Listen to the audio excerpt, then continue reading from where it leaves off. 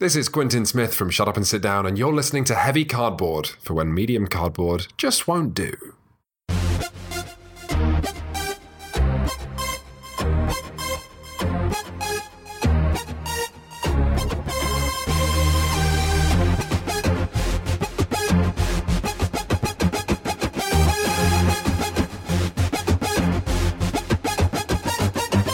Heavy Cardboard, episode 83, Vasco da Gama.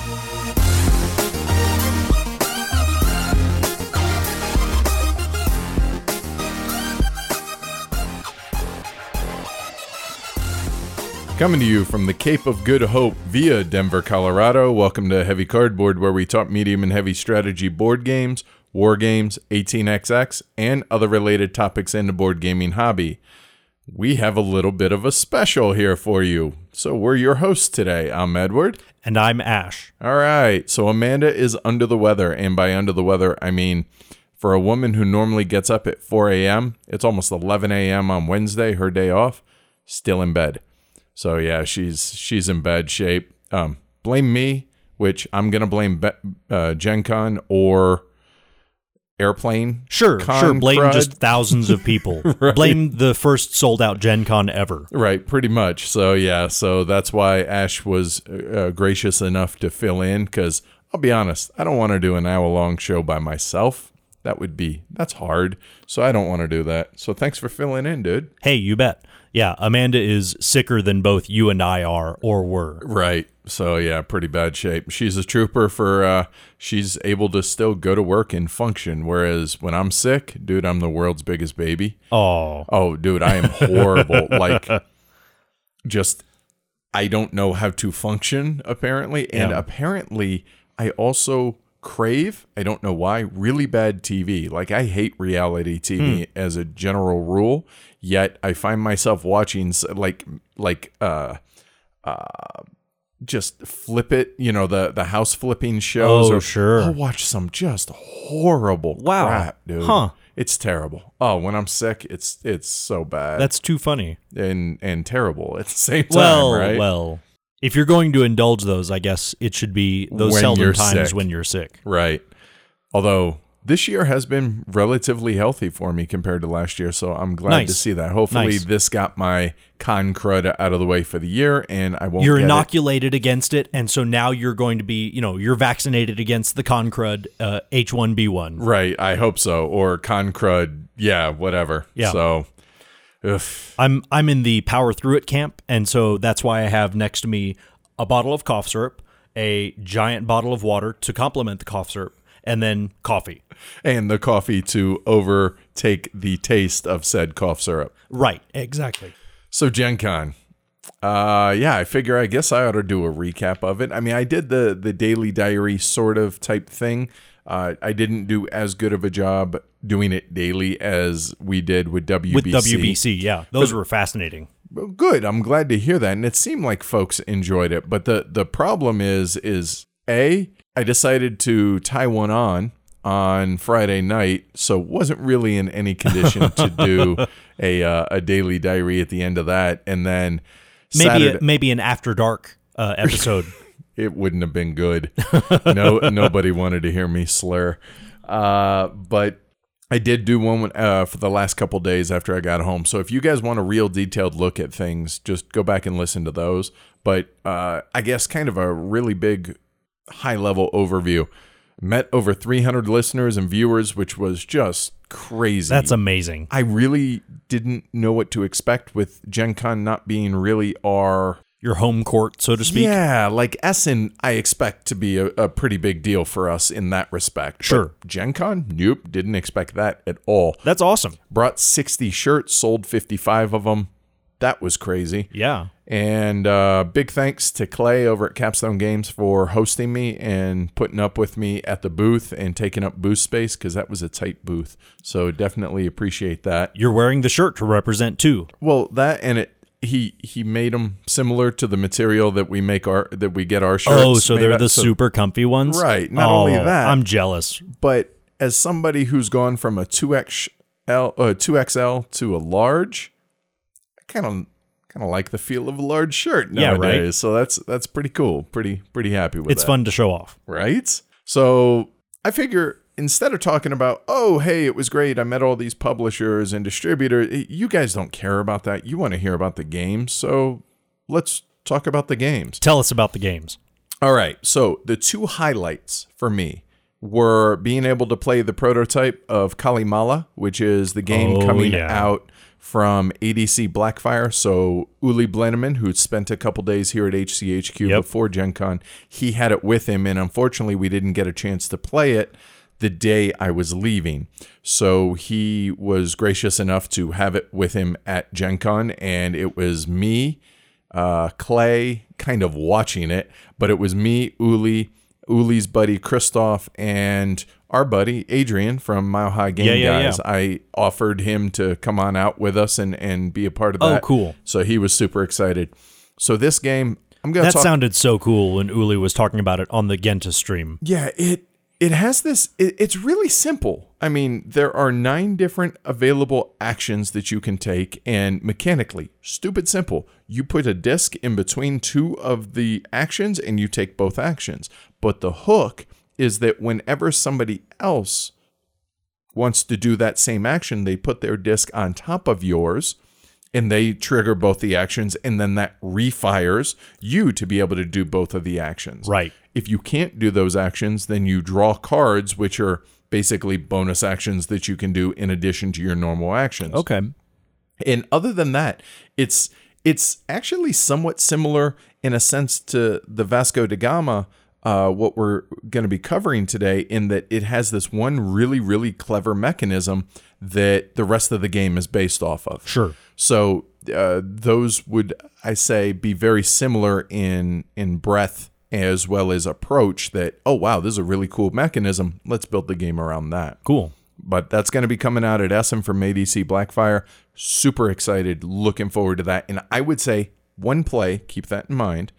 But of all the other games that ADC Blackfire has put out, which includes Kraftwagen and a host of other games, this is my favorite, even after just one play of all of their games. So yeah, definitely enjoyed that. But the winner of Gen Con, for me personally, wasn't even at Gen Con outside of the first exposure room, and that is the City of Big Shoulders. Now, the designer had sent us a prototype that felt like a really early prototype, just the component-wise and everything. So it was a chore to break that out, and so I was like, eh. And then we saw him again at Origins, and he had this really highly polished prototype, and I was like, dude, what's up with this? And we never got a chance to sit down and play it, but I made a point to do so at Gen Con, and oh my God, far and away, the best game I experienced at Gen Con. Saw, played, heard people talking about anything. Yeah. This was far and away the best game. That's exciting. So since it's billed as this kind of, stock exchange, city building, 18xx in a city, I'm really glad to hear that. Yeah, I'll talk about it more here in a little bit. But yeah, definitely that was the highlight. So some other games. Obviously, I saw the new Civ and TI4 from Fantasy Flight. Oh, cool. I'll be honest, I'm interested in both of them. Am I ZOMG about either of them? No, but am I looking forward to trying them out? Absolutely. Sure. Something off the beaten path and not something that we would ever normally talk about here on the show. Kingdom Death Monster. They had a really big booth there. Yeah, Kingdom Death Monster is a big deal in kind of the role-playing, story game circles. And the minis. So the minis, wow. Oh, yeah? I understand the appeal. They're really grotesque in just their forms, right? Sure. But the actual detail in the minis, wow. I understand why people go gaga over those. I saw them demoing games of it. It looked interesting if you're into that. It didn't appeal to me at all, but I can appreciate the sculpts and everything else that they made, and that was really, really impressive to see. I had a overview of Spirit Island, as I said I would definitely do while I was there. Yep. Still not super stoked about it. Would I try it? Yes. Yeah. The one real appealing thing that I saw, though, about it is the AI, the invaders in which you're trying to fight off as in this co-op that is Spirit Island. They can have kind of scenarios. Now, obviously, Spirit Island, you're spirit, so this is not a historical game by any stretch. However, they have historical scenarios that you can include, like the Prussians invade. Now, it's not the actual Prussians or anything, but what they have on this card is they take the types of actions that the Prussian army would have taken had they invaded this quote-unquote Spirit Island. Huh. I thought that was pretty fascinating. I was like, okay, so if I were to try it, I would try it with these scenarios. Sure. With these historic scenarios in this fantasy game. And I thought, that's kind of a clever hook. Yeah, that's interesting.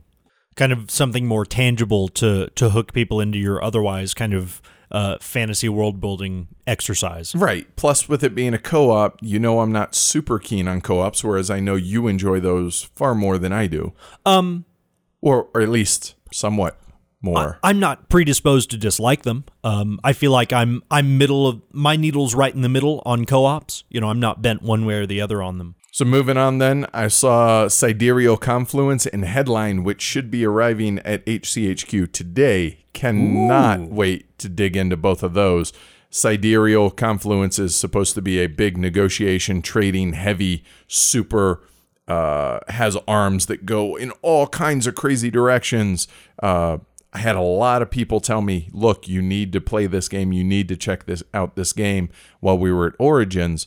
Finally you've been got a talking chance. about that for a while now. Yeah. Finally got a chance to touch base with Zev over at WizKids, and so super excited to check that out. Cool. Headline now.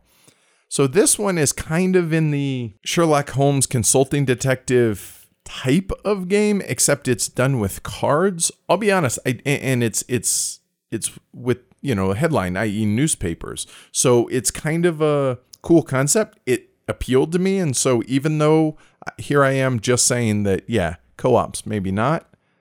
These type of solving the puzzle as a group, like even the exit games and stuff like that. Sure. Love those things. Okay. So really looking forward to checking that out. Cool. Agra from Quinta Games I saw, which is Michael Keller's first game by himself. He's done a couple other games with Andreas Odinol. But this is his first solo design, so I got a chance to see that, and I got a 5-minute overview from Paul over at Quinta Games. Looks cool. He's going to be sending us the prototype, so we'll be able to take a look at that ahead of Essen to be able to give some first impressions. Nice. So folks can check that out. Looking forward to that. The Lisboa promo. I mean, I had to talk about it, right? It's gorgeous. It really, really is pretty. So thanks again to Eagle Griffin, to Ian O'Toole, and to Vital Lacerda for making that happen as a big surprise to us. So thank you. We're going to continue to make them available with the purchase of a shirt at all the cons that we go to this year. For those not going to cons, we're also going to make them available in our store in a couple of weeks. How? We're not sure. It's going to be dictated by how many we're actually able to get. So once I know that, we'll be able to figure out all the details, but I promise you guys will know as soon as we decide on that.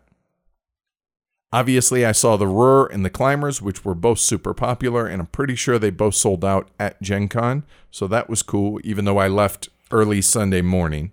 You were sitting right next to them at the Capstone booth. Right, and dude, the Climbers, the crowd that game attracted was literally nonstop for all 3 days that I was there. Well, and rightly so. As you've always said, it's beautiful on the table. It's so different than most any board game that you're going to see from kind of the current crop of games, and just the tangibility of it is unsurpassed. I never saw Affliction, which is the Salem witch trial game that I was really looking forward to checking out. Never saw it, so that was kind of a bummer. A couple that I did that I was tentatively excited to check out, that actually all three of them delivered in that, yeah, these look like legit, really solid games. Mini Rails and Tulip Bubble from the MOA Ideas guys. Oh, okay. We have copies of those coming, and Whistle Stop from Bezier Games. Cool. I've heard nothing but positive when it comes to Whistle Stop, and Mini Rails I've heard described as the most Winsome-esque game that isn't a Winsome game. Okay.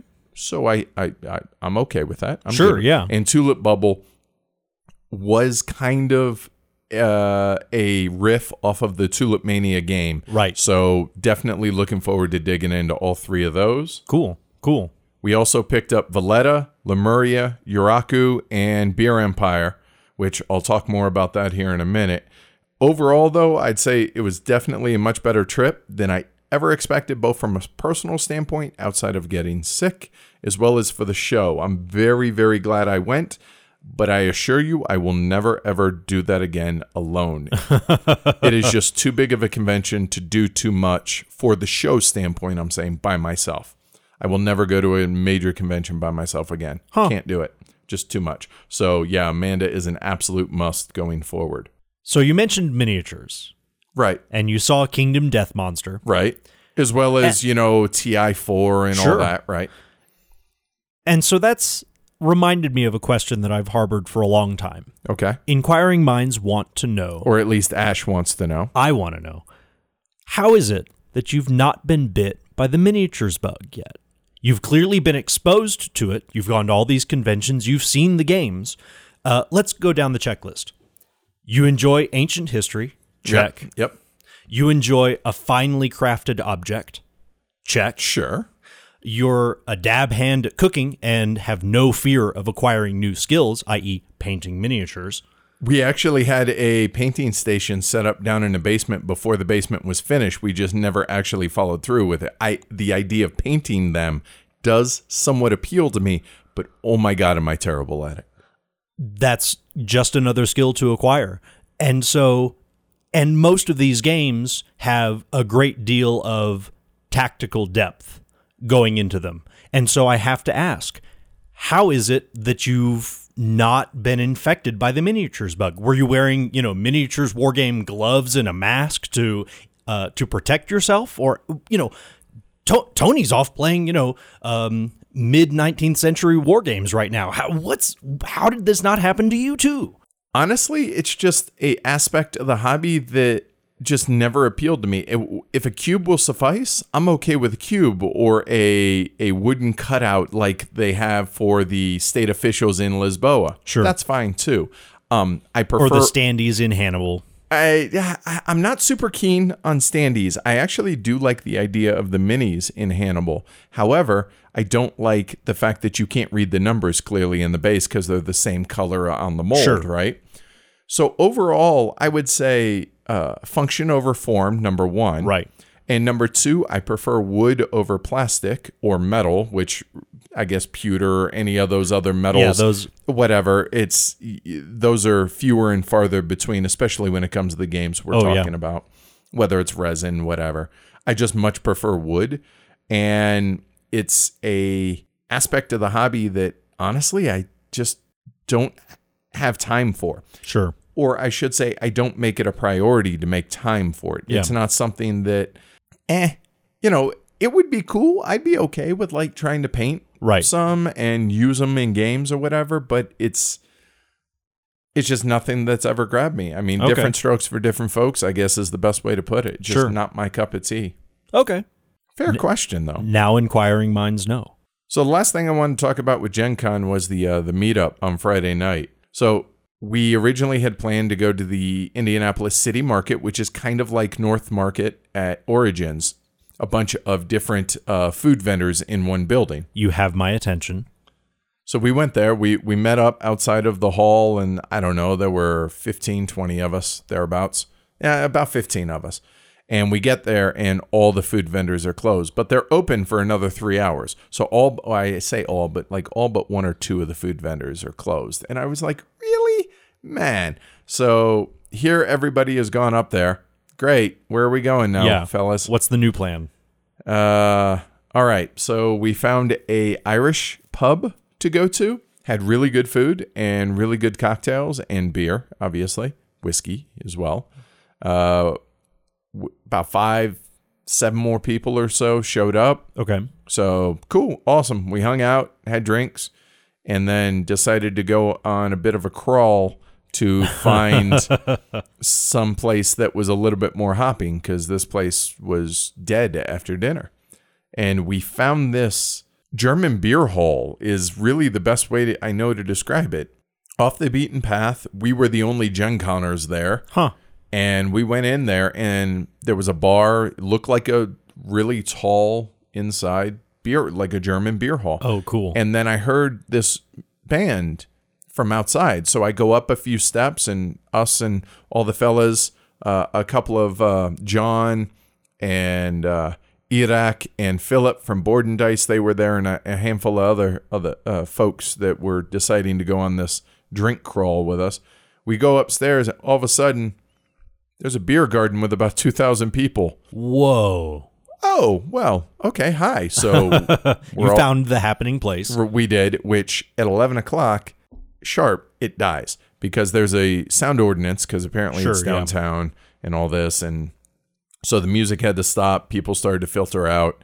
And then we stumbled back, got a ride back to the hotel, and had to get up early in the morning for a meeting. But recovered well and had a great day on Saturday. Nice. So there's that. So thanks everybody that came out to the meetup at Gen Con. That was a lot of fun. The one at Essen is going to be an order of magnitude larger. We had 120 last year. I fully expect double that. We have the room reserved for 80. Again, that's going to be fun.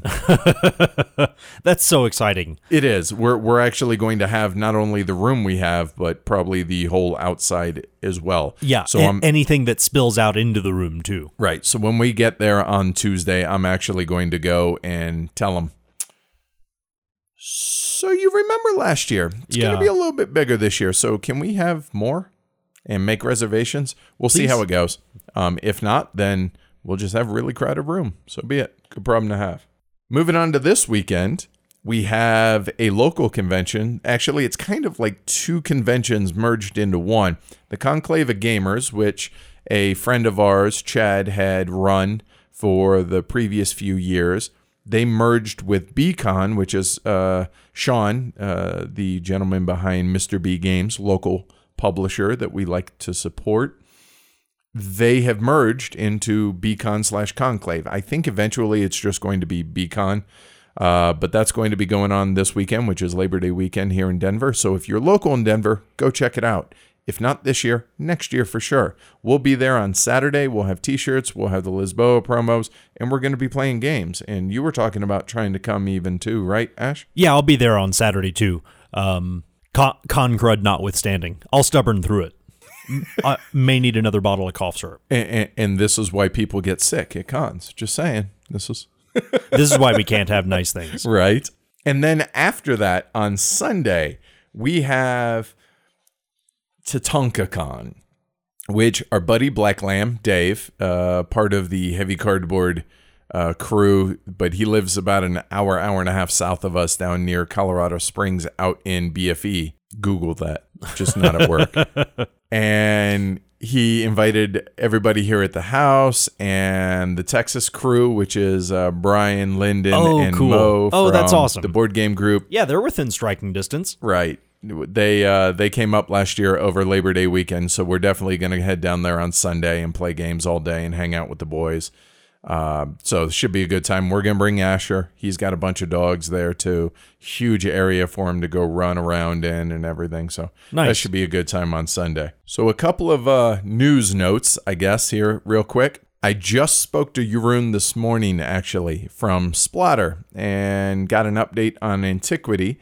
And he said, well, not really much to report other than it's still on track for Essen. Everything's looking good. He's been preoccupied with focusing on that and making sure that everything is copacetic and ready for Essen. So good news there. And speaking of Jeroen, this kind of came out of nowhere. He teamed up with Matt Leacock. Whoa. Pandemic Rising Tides. Okay. So Splatter does Pandemic. Cool. All right. Maybe technical consulting. Yeah, I didn't pry too much, but he said basically they try and do a localized area for wherever the World Championships are, and it's in the Netherlands this year. Okay. So it makes sense that Cool. that's what they're trying to do. That's so cool to get to design something for your own backyard. Right. Well, not only that, but Jeroen's a bit of an Omni gamer anyways, so he will play, across the board anything. Yeah. So I imagine even though it's not in the Splotter wheelhouse, it's in his wheelhouse. His personal wheelhouse, Right. exactly. So I think that's cool. And I'll be honest, I was talking about maybe trying like a Pandemic Legacy or something. Well, hold on. Splotter meets this might You have be, my attention. This might be the one that we actually try and review from the heavy gamer's perspective. I think this would be a perfect candidate for that. Cool. So here's how to contact the show. We love hearing from y'all and interacting with our fellow elephants. So if you'd like to reach out to us, just head on over to heavycardboard.com and you'll find our email and social media accounts. If you'd like to call and leave us a voicemail, with the caveat that we may use it on the show, hit us up 720-675-8975. And don't forget about all the video content that we're producing over on the YouTube channel, Heavy Cardboard Vids.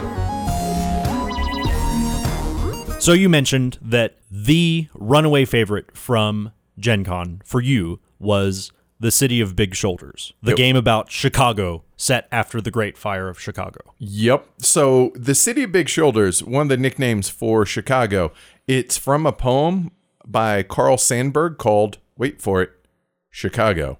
All right. So the game, I think the best way for me to describe it, to put it in context, to give you guys a frame of reference, is Arkwright meets an 18XX without any track lane, or a Euroized 18XX without any of the track lane. I think that's the best way to try and get your head around what it is. Okay, so let me see if I understand you just from that perspective. So no track lane, so I'm guessing that means the stock and stock market aspect and investiture from 18XX. Right. And so I'm guessing Chicago. I'm thinking early industrialization, meat packing plants, and building up the city and investing in the factories and the housing and everything else to rebuild the city. Close. Okay. So you're right. It's less about the city building. In fact, I would argue that there is none of building up the actual city. It's all about building up the companies and the stock portfolio of these companies. Okay. All right. So it's all about raising your appeal, because appeal is going to be turn order as opposed to order of the stock price. Okay, so cool. your appeal. So that's kind of where I get a lot of, as well as you have workers and managers that are going to produce goods within your company. So they're not train companies, they're manufacturing companies. Right. And so with these companies, you're going to have a stock round, just like you do in an 18XX, that you're going to buy shares of a company. There's preferred shares. There's the president share. There's you're allowed so much percentage of a company, just like in an 18XX. So when you start a company, there's a choice of these X amount of companies, and all of them have their own little benefits or perks. Sure. And they produce different types of goods. There are 4 different types of companies, so they produce 4 different types of goods. But so when you invest in them, if you're the president, you get the president's share, just like that. You get the company charter and all of that. But then you have to actually potentially hire employees as well as managers to be able to run these lines within the company, a la Arkwright. Right. And then you're going to be acquiring resources to then fire these lines. And by fire, I mean to get them to work. Right. And to produce the goods that you're ultimately going to sell. And what you sell those for is going to be based on the quality of the goods that you're selling, as well as the managers that you have within the company, which will, think of it as kind of the advertising that goes on in Arkwright as well. One of the clever things, and one of the things that I was really apprehensive about with this game, was the appeal order in which these companies operate. The most appealing company goes first. They get first choice of all these different goods. So and they're all abstracted. They're different color cubes is essentially what they are. So input resources to then get output resources. Okay. The market is on a conveyor, and there are different little holding areas. Some are worth, or you spend $30 if a good's in this one, $20 in this one, $10 from this one, from the company money. All right. However, those only refill between players' turns if they're empty. So if you, being the first player, leave one in the $10 one, one in the $20 one, and one in the $30 one, well, whoever's going second, you only got a choice of 3 goods. And then if you buy any of those 3 goods, those are going to automatically replenish for the player in third place. Right. You don't like it? Change the situation. Raise your appeal. That should be your focus. Okay. And that's one of the things that Raymond, the designer, stressed to me when I told him that was kind of my one apprehension about the game is how easily that's manipulated. Exactly. And he said that, well, yes, it has teeth, but it should only have teeth once of the 5 rounds, because at that point that hurts so bad you do everything you have to do to raise your appeal to make sure the other player. There you go, and make sure that doesn't happen again. Interesting. So then you take these input goods and then you run your company. So instead of laying track and doing all of that, you're just deciding which of the 1 or 2 lines that you're going to actually fire and produce goods. And then when whatever these goods are of the 4 different types, and I think it's like clothing, it's agriculture, it's farming, meaning like animals versus livestock. Yeah. Right, yeah. And versus vegetables type stuff, as well as manufactured goods. When you produce these goods, you then have a choice. You can either hold on to these goods and not make any money, or you can sell them. Well, there are different contracts in which you're going to be selling to, depending on the type of company that or type of good that you're producing. So there are 3 different options at any given time in which you can sell. Okay. And these contracts basically they'll range from 1 to like 5 or 6 different goods to fulfill that contract. If you for every good that you sell, you get paid X amount of dollars. Okay. But if you completely fulfill that contract, you get a bonus or something. Exactly. Yeah. Okay. So if you had partially filled it on your turn, and then you finish it, I get the bonus because nice. I did it, and then those will obviously go on a conveyor and move off of the kind of recycle exactly at the end of the round. In addition to that, some of the companies I forget what the term is, but they have a spot on the company charter, some of the companies, in which they can have this, you can acquire this rule breaker by purchasing it to be able to make your company a little bit better in some aspects, some rule breaker in the game.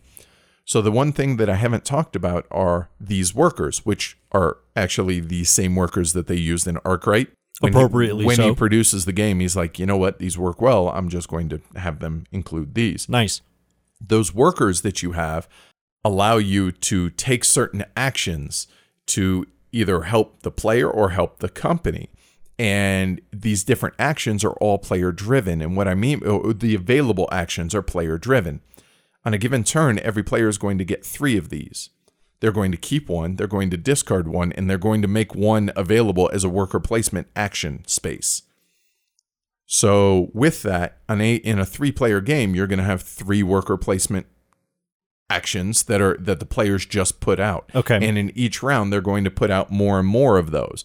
And when players take those actions, the company is going to get paid because that's a company that's action. The company's action. Huh. And so that money now goes back into the company as well. Cool. You can also you can divest shares, you can sell shares, which that's going to affect your stock price. Sure. And depending on how well whether you produce or when you produce goods and you sell them, do you sell 100% based on per share? Right. Do you withhold to give the company more money, or do you sell 50%? Like in 1846, there's double where you and can triple partial jumps. withholding. Yeah. Yep, all of that stuff. So it really is an awfully clever and unique, because I've never seen an 18xx style game done in a Euro fashion mixed with this heavy Euro economic / worker placement game. So it is a one of a kind that I have not seen, and I think it is going to be a smash hit. That's awesome. That's really exciting. The downside, It's not going to be available probably until Essen time next year. Okay. But it's a really highly polished prototype. And the reason I'm telling you guys this is Raymond's going to be sending us the new prototype of it, and we're actually going to be able to live stream it to be able to show it off. And we're not getting paid for it. We're not, nothing like that. We're just doing it to help out a super tiny, brand new publisher and designer. With a rock solid game. I wouldn't do it if I wasn't super excited about the game. It's Exactly. that simple. So City of Big Shoulders, if it's not on your radar and you enjoy 18XX and or Arkwright type games, it should be on your radar. So definitely check it out. All right, you ready to talk some Vasco da Gama? I'm ready to talk some Vasco da Gama. All right, published in 2009, designed by Paolo Mori, artwork by the Mariano Iannelli, published by, of course, What's Your Game, as well as Rio Grande Games and a few others. Plays 2 to 4 players in 60 to 120 minutes.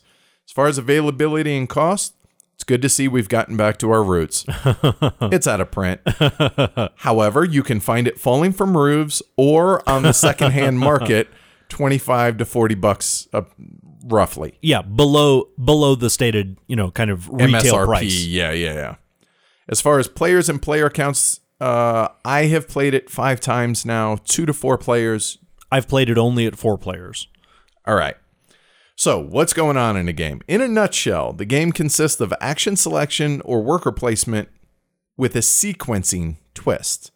Well, players hire crew and captains, buying projects which allow the building of ships, acquiring help via influential characters of the time period, and using those ships to open new commercial routes to Eastern Africa and India to earn money and glory, or, bonuses. Victory points. And victory points, right. So the game takes place over 5 rounds. Place your workers out on the board along with the sequencing. So you want to talk about the sequencing on this. Yeah, because up till now, what you're describing is, might be Ho-hum. might be construed as plain vanilla Eurogame resource conversion worker placement. But And that butt's a big butt. this is a great big Cannot elephant lie. butt. But this action sequencing changes the game fundamentally.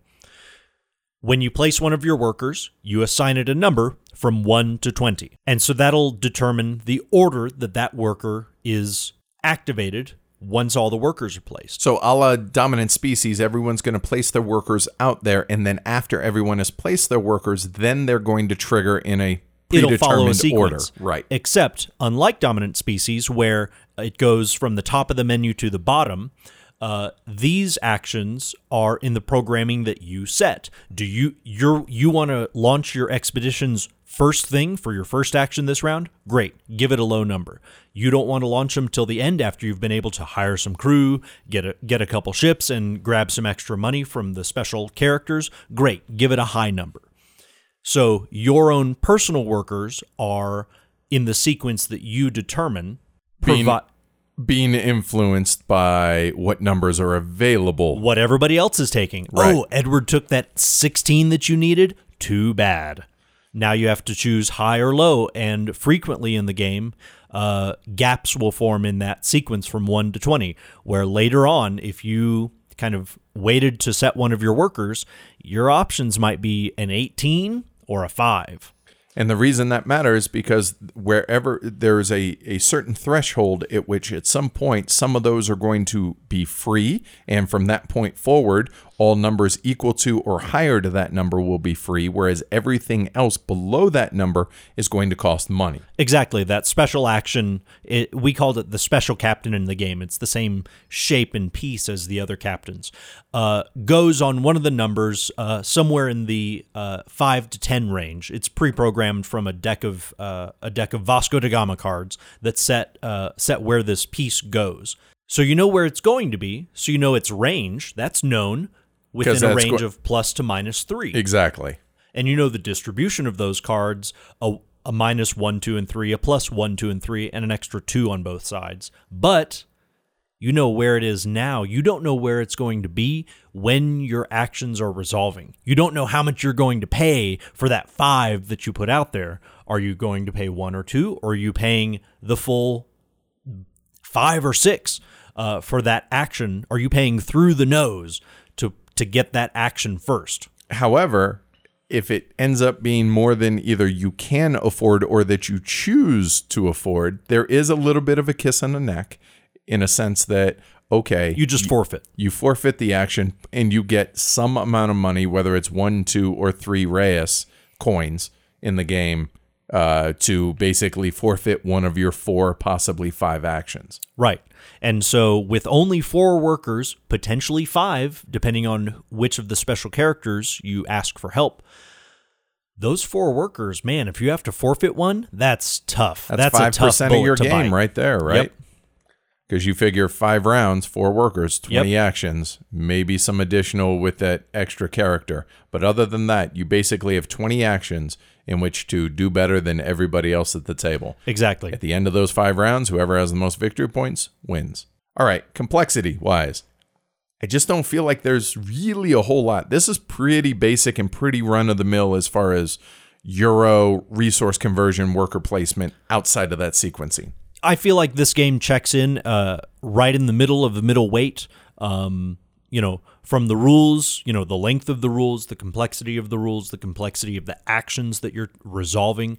All of that is standard medium weight. But, again, a great big but, I feel like this game punches above its weight with that action sequencing and having to pay a cost for that action sequencing too. Right, and having to account for that extra cost or potential extra cost and the mitigation of that unknown factor. So, I mean, now we're getting into the planning aspect of it, and I feel like that's where really this game, all of its weight comes from this aspect. Exactly. I agree. I agree with you. I feel like most of the complexity comes from that action sequencing. However, there's an aspect of the game we haven't really detailed. There's a video if you want the full walkthrough. But the way that the expeditions advance northward along the coast of Africa, where you place your ship when you're putting it onto the board, I feel like there's a good deal of kind of calculation there of how long do you want that ship out there earning you, be it points or money, at the end of each navigation round, and where that ship goes in the sequence, which line is going to get filled up and advance ships, Which or is going to give you bonus more victory points. Right.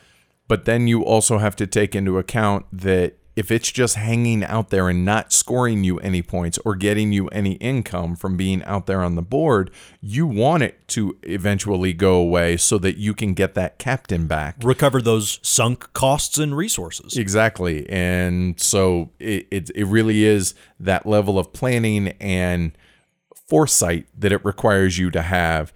I mean, obviously, you're betting, anticipating what other players are going to do in a sense that they're going to assist you, because once that row at that landing, at a certain landing area, is full, it's now going to score and advance further up that coast. Yeah.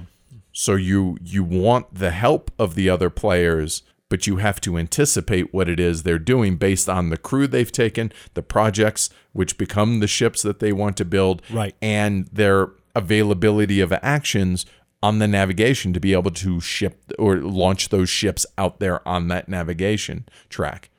So I feel like there's a lot of anticipation and planning that totally goes into this game. Sure, I agree. The interaction is definitely in playing everyone else's game, recognizing when you are and are not competing for the same resources, and also then setting your own pieces into the expeditions in an advantageous way to yourself. Hopefully helps you more than the other players, obviously. Exactly. And that's assuming that you sequenced all of your actions right and actually have the crew to launch the ship, to send the expedition, and, oh, I forgot to put a worker on the expedition. Plan better, Ash. Yeah, Plan better. yeah.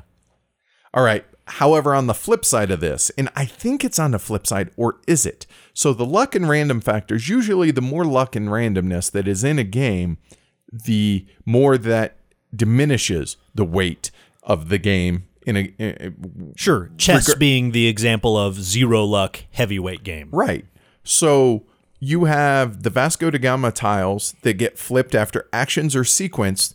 That's going to be the main randomness. So you got that -3 to +3. So you know the range, but you don't know the exact number. So you can't, with 100% certainty, plan out how you're going to spend all your money. Right. Because there's more tiles than there are rounds. And so even though by round 4 or 5, you've seen the other tiles that have come before and you can begin understanding what's available, it's still not a certain thing. Exactly. And not only that, but you have what ship projects come out in what order and what crew members are drawn from the bag that are available in a given turn. Maybe one of the colors is more scarce than the other that you desperately need. So how would you say that negatively impacts the weight of the game? I don't think so, because it's not like a dice roll where we're each getting a different random result. We're all dealing with the same random result. So it's universal across the entire game, you're Exactly. saying, or across all the players within the game. The knowledge of trying to predict that is effectively perfect, and it all comes down to, I feel like the randomness is more expressed with how close are you running to the knife edge of the game. How much are you going to gamble with that, or are you going to play it safe? Right. Do you have a buffer of cash to where you can afford it going in the wrong direction, and now these actions are going to cost you more money? That's up to you. But again, you don't like it? Plan better. Right. As far as the game length, I feel like it really nails what it doesn't overstay its welcome, which is the big negative I feel like that would be here if a game overstayed. I agree. It's just the right length it should be. There's a lot of games that, economic building games, where you feel like, oh man, I just wanted one more turn to do X. And it almost feels like the game was artificially shortened to create that tension. Whereas in this game, the length is exactly as it should be. It is no longer shorter than the game should be, I feel like. And there's plenty of room within game development to manipulate that. And so I think they hit the bullseye right on with game length. Yep. As far as getting it, I think it's basically a full round, and you pretty much have it. You've seen everything that the game has. Now, seeing the implications of the sequencing is going to give something for players to chew on throughout the game, especially in your first game. You're going to see, oh, wow, I didn't realize that my ships were going to, that I placed in round 1 are still going to potentially be impacting what's available for where you can launch your ships in round 4, for instance. Right. But outside of that, I think mechanically, inside of the first round, you're gonna have the game down. I agree with you in principle, but my answer is a little different. I feel like it's 2 full rounds for you to appreciate the full effect of the action sequencing. Oh, I can hold over some things and take a different sequence of actions next time. There's no reason that I have to go ships, then crew, then actions, then navigation. You can do it differently, and there's the freedom within the game to do that. And you can not send your ships to navigation on a given round to where you load up and you send 2 or 3 to the same landing with one action. It's an efficiency of use. Greater efficiency of actions, exactly. The colonists come to mind with that. Yep, exactly. Squeezing more blood out of that stone. But on the flip side, I feel like it may take maybe 3 or 4 rounds to appreciate, as you said, the navigation and the way that ships kind of stick around in there. Ships in the navigation are almost like an engine for points or money or both, depending on which projects you select and then ultimately launch, and where they go and how long they stick around. And so that didn't dawn on me, I think, until round 4 of the game. I realized, oh, wait a minute, there's an engine here. It just doesn't look like a resource engine, but it's here nonetheless. So where would you say overall the game falls weight-wise?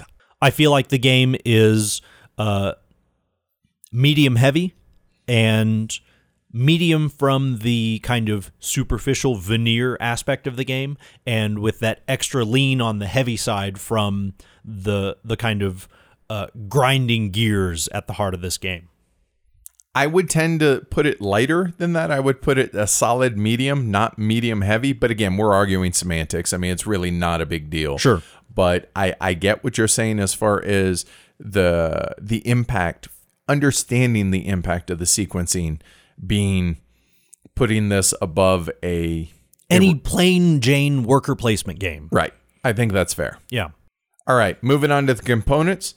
I'll be honest, man, there's really not a lot to say, and I think that's okay because it's solid cardboard. It's thick, chunky cardboard. Oh, yeah. And solid wooden bits.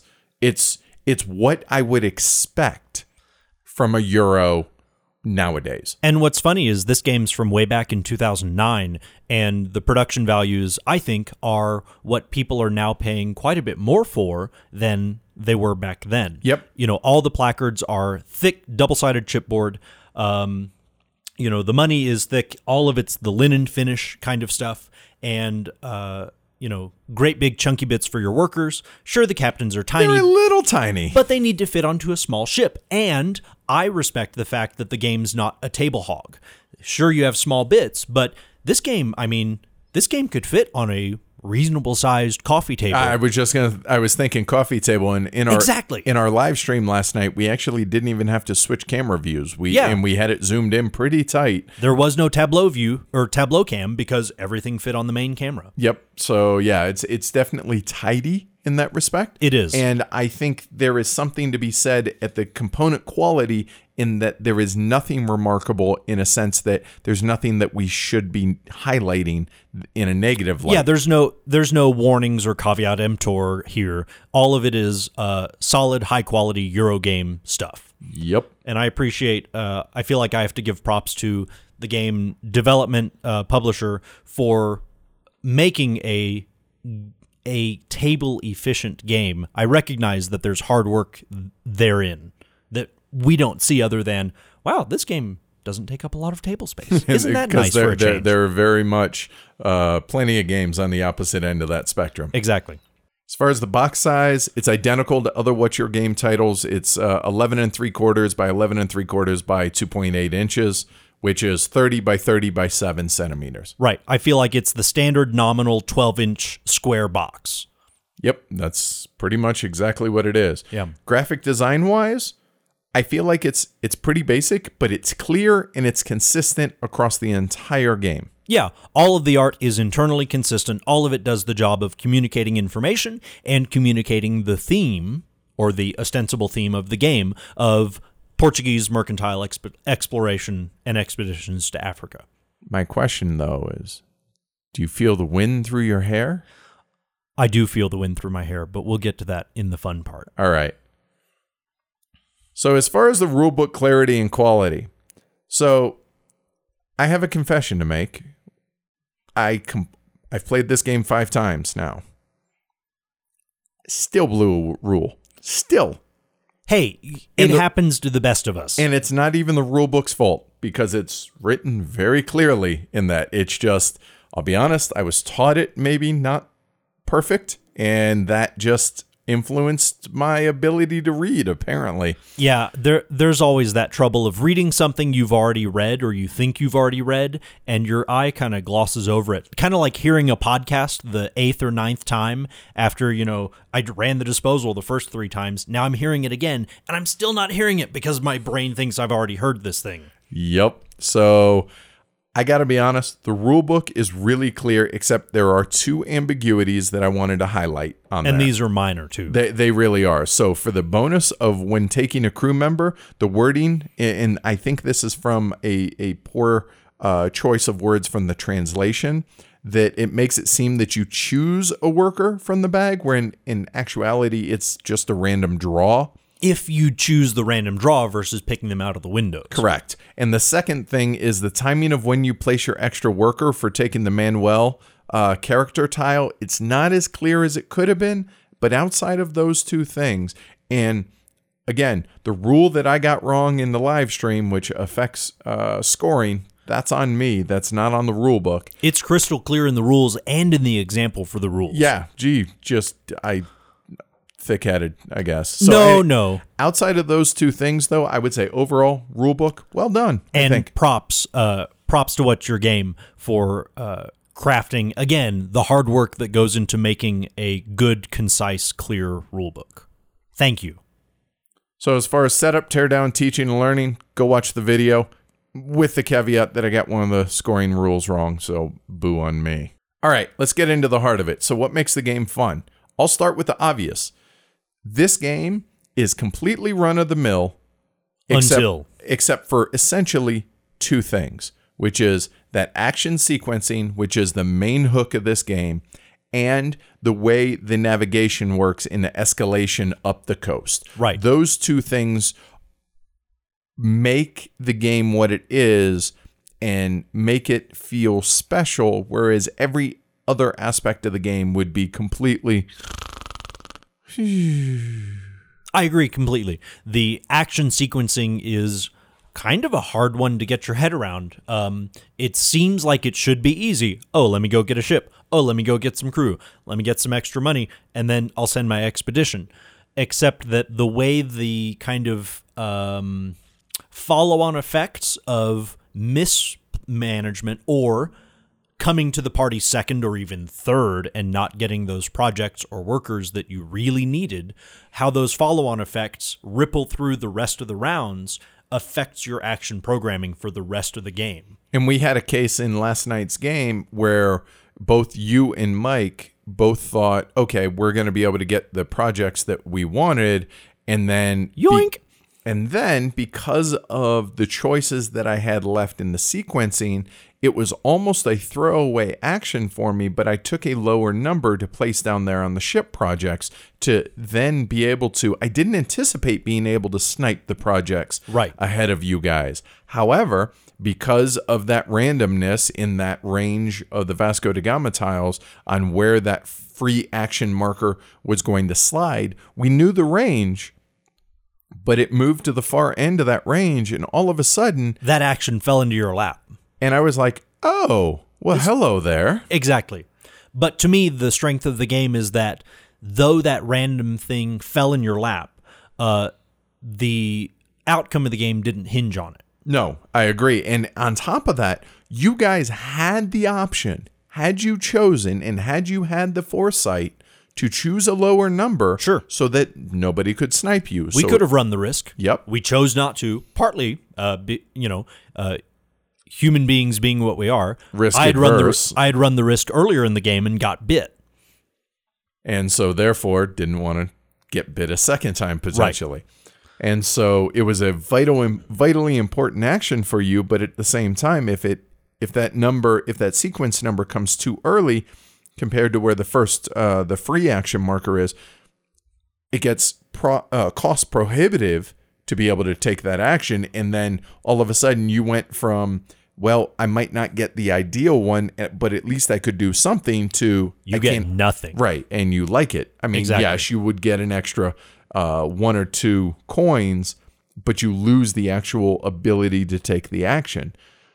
So yeah, that running that, as you say, the knife edge of where do you want to fall and how close do you want to run it on that knife's edge is really the appealing thing about this game. I agree completely. There's a game design article by James Ernest from Cheap Ass Games, and in it he talks about how the basis of all of his designs, and his designs are a lot of math and all that stuff, but the basis of it is one path in the game is slow and steady. Slow, steady, boring, and it just kind of agglomerates through the game. The other is the wild roller coaster, and the kind of fun inherent choice of, do you go risky and maybe win big because of your risk and maybe crash hard because of your risk, or do you go slow and steady?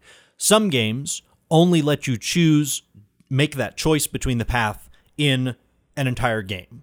This whole game I'm running slow and steady or risky. Or maybe within a round of a game. This round I'm going to run slow and steady or risky. But in Vasco da Gama, that's every single worker placement. Every single one you're choosing, am I going to go risky on this one, or am I going to go slow and steady?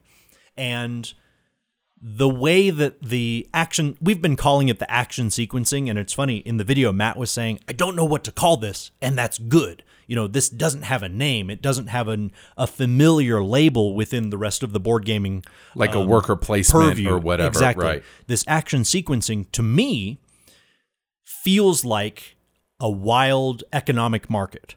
Sometimes it's a bull market and we're all riding high, and sometimes it's a bear market and we're just getting slammed. But we're all in the market together. And so how we react to that, I feel like, is a lot of the fun, but it also kind of piles extra uncertainty onto that choice of slow and steady, or am I going to risk it? And as you go along, those choices can become easier or harder based on previous actions and previous choices you've made. Meaning, if you're now flush with cash and a lot of these actions are going to be really expensive to be able to take, well, if you're flush with cash because you squirreled that money away, well, hey, guess what? You're prepared for the bad market. Exactly. It's a bear market for everyone not named you. Exactly. And for me, you asked before if I feel the wind in my hair. And in a way, I do. I feel the wind in my hair in Lisbon, launching mercantile expeditions to a place 4,000 miles away. I feel the kind of hands-off financier position of launching these risky expeditions and having to kind of hedge my bets. Wait, you're saying that shipping back in the 16th century or 15th, 16th century was risky? Yeah, I mean, Age of Sail mercantile shipping, an inherently risky venture. I feel like the action sequencing and the variation in the cost of those sequenced actions does a great job of, very abstractly, simulating these inherently very risky ventures. You know, the Phoenicians didn't invent shipping insurance for nothing. This is, the Cape of Good Hope has infamously bad weather. You know, ships foundering on the way around Africa, 4,000 miles away from home. There's no help is coming, guys. You're on your own. You're on your own, yep. Right. And so is my investment. My investment's on its own too. And so I feel that the game here, in a very abstract way, and let's be honest, all Euro games, all the games we're playing are abstract, even down to, Advanced Squad Leader and whatever else. Because last I checked, you ain't got bullets whizzing by your head. Exactly. You're not wearing soaking wet, freezing socks in ankle-deep mud, like you said, with bullets overhead. Right. And so, yes, it's very highly abstracted, but I feel this kind of very tense pressure to launch expeditions, get them out there now, seize the opportunity, but you also have to make sure that you protect yourself and kind of guard your economic flank, so to speak. And I feel like the theme here is as much as you want there to be with this. So I understand others that are like, wow, it's completely pasted on. I see that if you want to look at it that way. Sure. I also can see the way you choose to look at it, that, hey, this is a risky adventure. This is a risky endeavor. Exactly. And we're financing them. So, well, give yourself the best opportunity that you can to capitalize on it. But you know what? Doesn't matter. Sometimes it just doesn't work out. Yeah, sometimes the breaks don't fall your way. And so, no, I don't feel the wind on my hair in the ship sailing up the east coast of Africa, but I do feel the wind in my hair standing in Portugal waiting for that big wagon of gold to come back. So on the flip side of things, I think the best way I know how to do this is just present it as a question to you, Ash. Okay. Is how much replayability is there? Not from things that are easily solved, but is the main sequencing of actions enough to carry an otherwise unremarkable game? So, I think so. I think this game has 6 to 10 replays in it, depending on, where on the skinny end of the curve you are. The Skylers of the world, will get this game. They'll understand the game before they start playing. They'll understand all the abstractions and they'll get it. And, maybe there's only 3 plays for them. But for folks like me, I feel like there's 9 or 10 plays in this game, partly because the action sequencing is an inherently gnarly problem to solve, but also because an otherwise familiar aspect of Euro games, engine building, is presented in an unfamiliar setting and an unfamiliar abstraction. If you said, there's engine building here, okay, great. I know what I need to do with engine building. I need it to... I don't math out my turns, but, if you present it that way, okay, great. We can approach it from that aspect. But the game doesn't say with, flashing neon sign, here's your engine building, please build this engine as you would an engine building. And so kind of coming to those realizations as you play, I feel like there's more plays within it as you come to see these unfamiliar things as a familiar thing, simply presented in a very ingeniously different way. And something that we discussed in our post-game discussion last night of the game was, does every game need layer upon layer upon layer of depth for there to be replayability past a handful of games, a handful being 3 or 4 games, right? And I would say that no, I would argue that not every game needs to be able to withstand 60, 70, 80 plays, because let's face it, the people that are doing that nowadays are the exception to the rule. Sure. I'm not saying good, bad, or otherwise. I'm just saying Cult of the New is a real thing for a reason. So my question is really, how much staying power do you need it to have, and does it have that? Exactly. And I think it does. I think this agree. I think this has more staying power than pretty much most other mid-weight Euro games. Take any other kind of mid-weight Euro game, and I feel like this has more technical staying power, but also more kind of exploratory staying power, where as you play the game, you're discovering new things. And then as you're discovering them, you're kind of crunching them if you're that kind of player, and squeezing all the efficiency you can out of the game. I don't know that I would agree that I would say it has more, but I would put it on par with a game. Take like a Rococo for the deck building sort of type thing that has in it. Okay. I would say it's on par with the depth of that. And to be honest with you, I'm okay with that. Not every game has to be, PAX Renaissance to where, it's layer upon layer upon layer upon layer. It doesn't need to be. And this doesn't try to be. And that's okay. Exactly. I think they swung for midweight. They hit midweight, and they buried it straight through the bullseye to the other side. Now, on the negative side, outside of that sequencing and the advancing of the ships up the coast, dude, there is nothing, absolutely zero remarkable about any other aspect of the game. So you have to ask yourself, is that enough to carry the game for you individually? Now, I think Ash and I have both clearly stated that for us, it is. But I can tell you that is not going to be the case for everybody. Everyone. Sure. But for $30? Yeah. For the amount of game that you get in this, as long as you go into it with your eyes open, thinking about, okay, this is really the hook for the game. Yeah.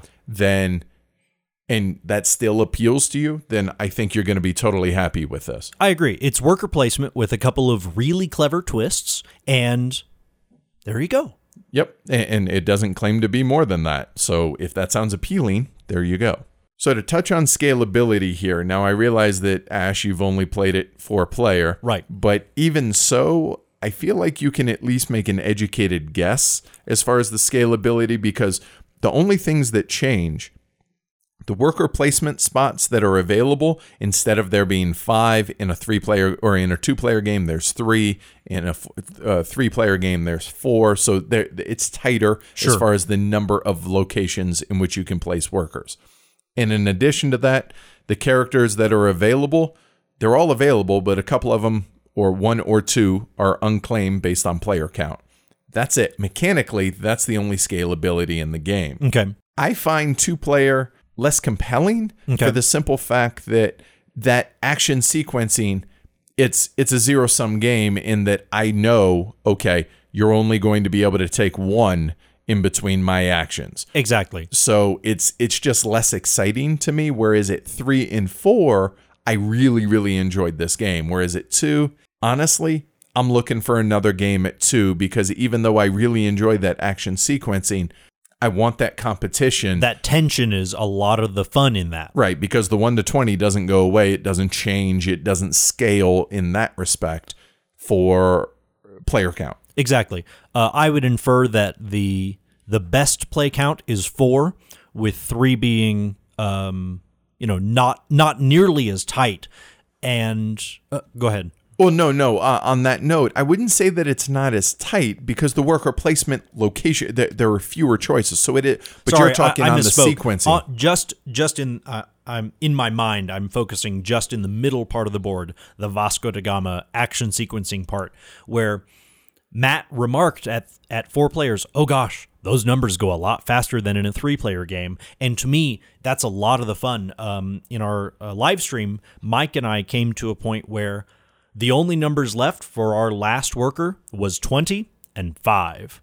And I had the choice, clear as day staring me in the face. Go early, pay more, or go as late as you can go, but it's free. Right, exactly. And so I chose to risk it. Whereas I can see that in a 3-player game that kind of watershed decision is absent because, like you said, not as many of the numbers are taken. And so you're not forced to run the knife edge. You can choose to run the knife edge, but in our 4-player games, every round someone is forced to run the knife edge, and I love it. So if you can see that coming, I feel like you anticipate it. Right. So plan or anticipate better, right? Well, yeah, and to me, that's some more of the depth of the game. First you figure out action sequencing. Okay, I need this, this, and that to run a thing. Then you figure out, okay, I need to play everybody else's game. Matt has a bunch of the priests, so I'm not going to compete with him over there, so it's okay if I go after him. Now you're going to play your game, everyone else's game, and the third dimension of, okay, where exactly do I need this action sequencing to go? I know I need a higher number because it needs to go before that one, but where exactly is it going? And it's so easy to get lost in your head and forget and get into playing other people's games and then forget, oh, wait a minute, I needed crew. What am I doing? Oh, no. Yeah, and so there's that's where I feel like there's fun of juggling these different kind of data points of they're mostly knowable things and keeping it all together as you go forward and make your picks in a timely fashion.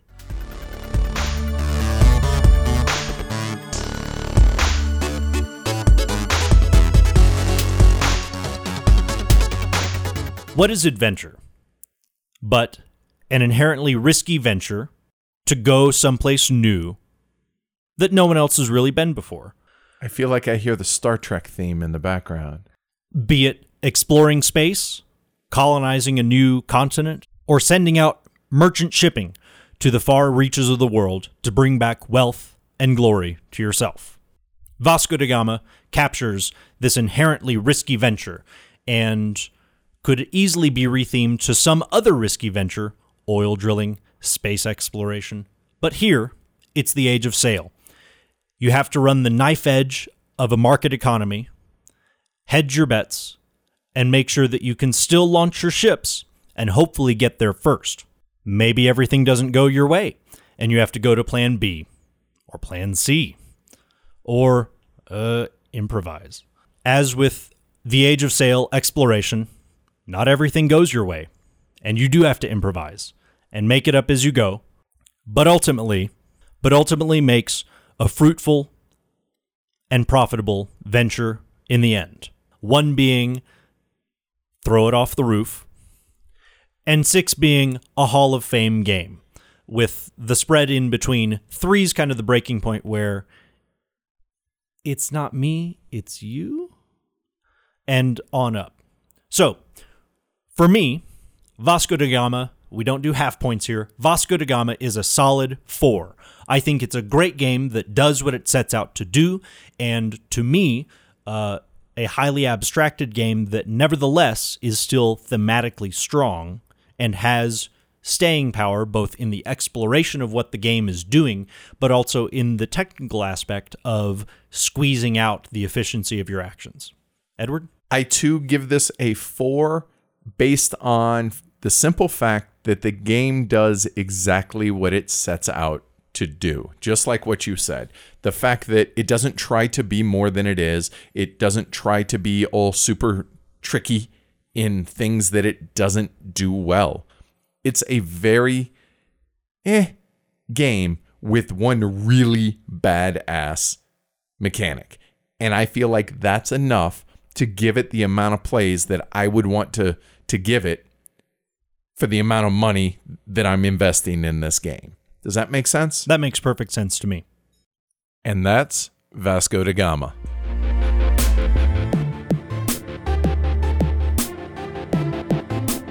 All right, dude. So, well, we're getting a third mic. We're getting another cloud lifter. We're getting another boom arm and all this. So that, well done, patrons. So that you, Sweater Mike, Matt, and others can be the occasional third chair on the show.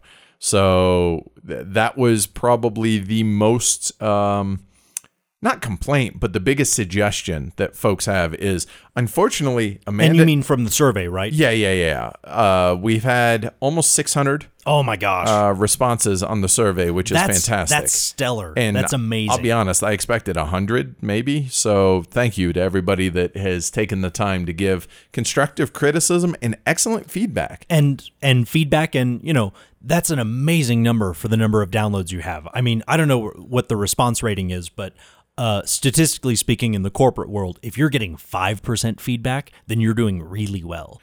At any rate, anyone who responded to the survey cares enough to tell you what they think. Right. And we absolutely appreciate it. So that said, we are going to have on occasion, third host, third chair onto the show. So it's not that Amanda's getting replaced. Amanda's sick. That's it. So it's still going to be me and Amanda for the majority of the shows, with the occasional Ash. Thank you. I'm flattered. No, truly. I'm excited. I think you bring a lot to the show. I think it's a benefit both for the show as well as everyone listening out there. Well, and with the third mic, it means that you and Amanda won't be sharing a microphone during the discussion part.